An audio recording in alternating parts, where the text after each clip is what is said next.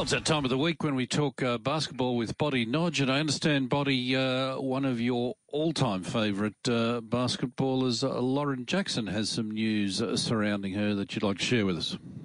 Oh, yeah, she'll be coming back to the WNBL, which I think was pretty much evident that would have to happen when she was selected to play for the Opals at the World Cup in an extraordinary comeback at 41.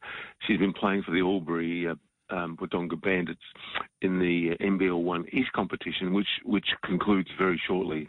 So it's a question of if she's made the step. First step is that domestic competition, and then the next step would be WNBL, and the next step after that would be World Cup. Well, she's jumped a step. She's in the World Cup team, so I think she looked back and thought, you know what, I need to be playing at the highest competitive level in this country, which is the WNBL. So the Southside Flyers in Melbourne are expected to make the announcement this morning that Lauren Jackson is all the way back. So she'll be back in everything. She's played local basketball. She'll be playing in our national league and then playing for our national team. It's an extraordinary story for a 41-year-old. Boddy, has she given any indication as to whether she might continue on for the Paris Olympics? I don't know. I think all of it is contingent on how her body holds up. You know, the reason she had to prematurely retire was because of a series of chronic injuries, because she was basically playing 12 months of the year, maximising her earning possibilities, in the small time frame you have as an elite sports person.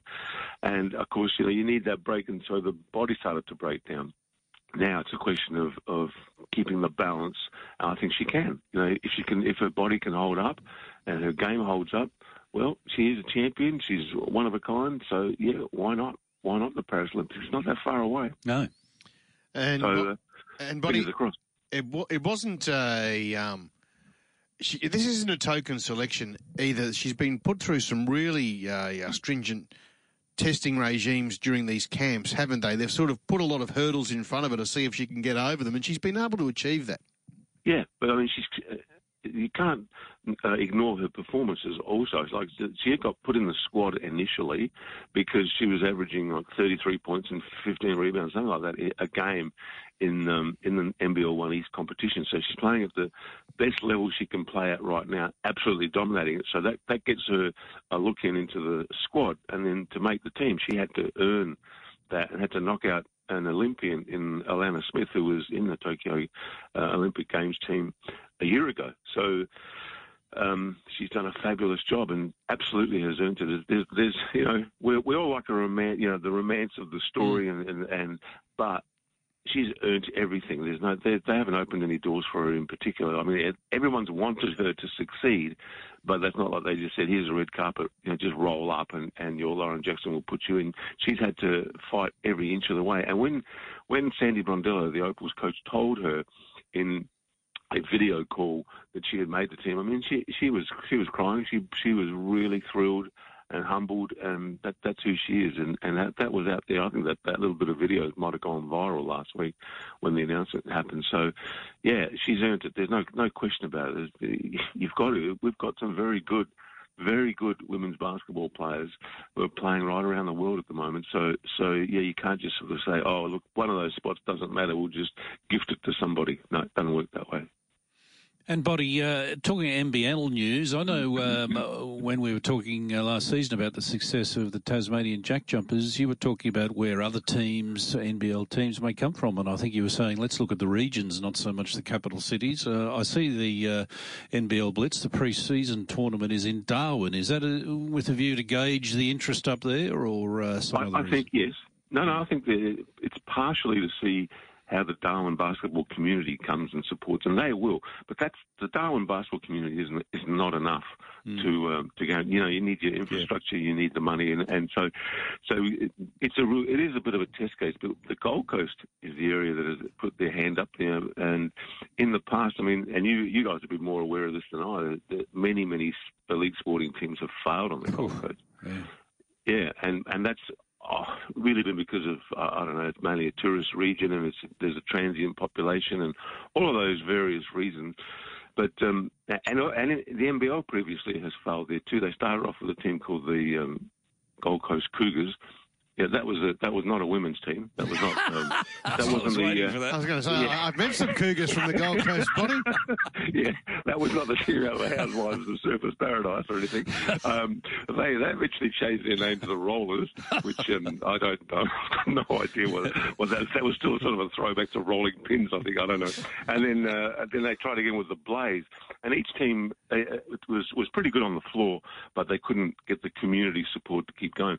But that's a long time ago. And the Gold Coast Mayor is one of the ones that is actually pumping up their tyres, saying right now our juniors, the level of junior basketball in the region is through the roof. You know, they're record numbers, and the sport is really well established. And looking at what Tasmania did, you know, they're but excited. So I think they're talking 2024. So I don't know whether they mean the 2023/24 season or the 24/25 season, but you know, within the next year or two, they want to be up and running, and they're pretty serious, and the NBL is actually looking at them quite seriously. So whether circumstances on the Gold Coast have changed, that they could now actually sort of field a team, I don't know. Time will tell, but.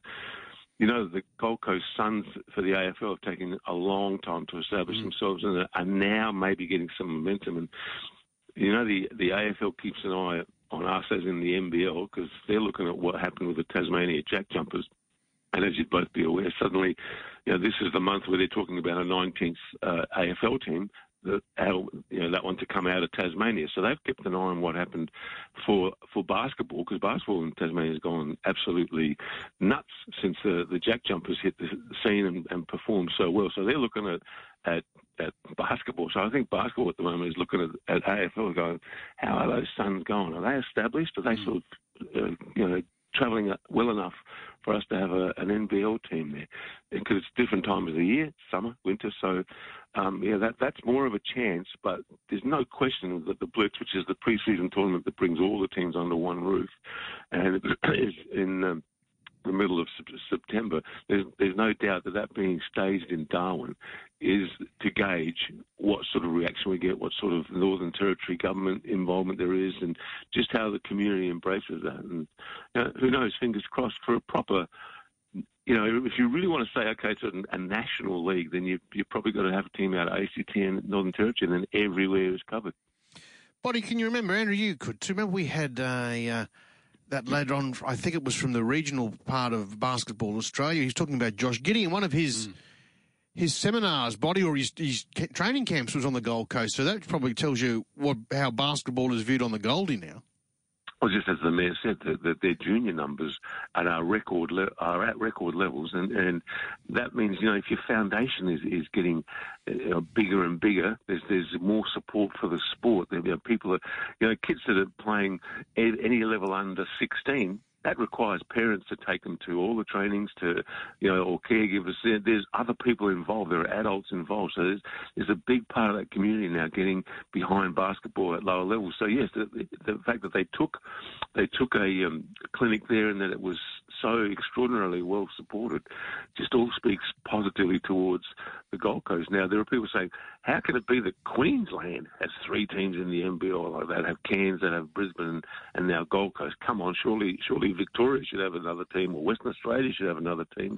But the reality is, you go where the demand is, and if there's a demand for it there, which there hasn't been previously, with the Cougars, Rollers, and Blaze, the NBL plonked a team in there and had fingers crossed that it would get the support and move on, but didn't happen. Whereas now they're sort of crying out for a team. So the scenario's changed. I'm very interested to see how that one actually pans out over the next couple of months.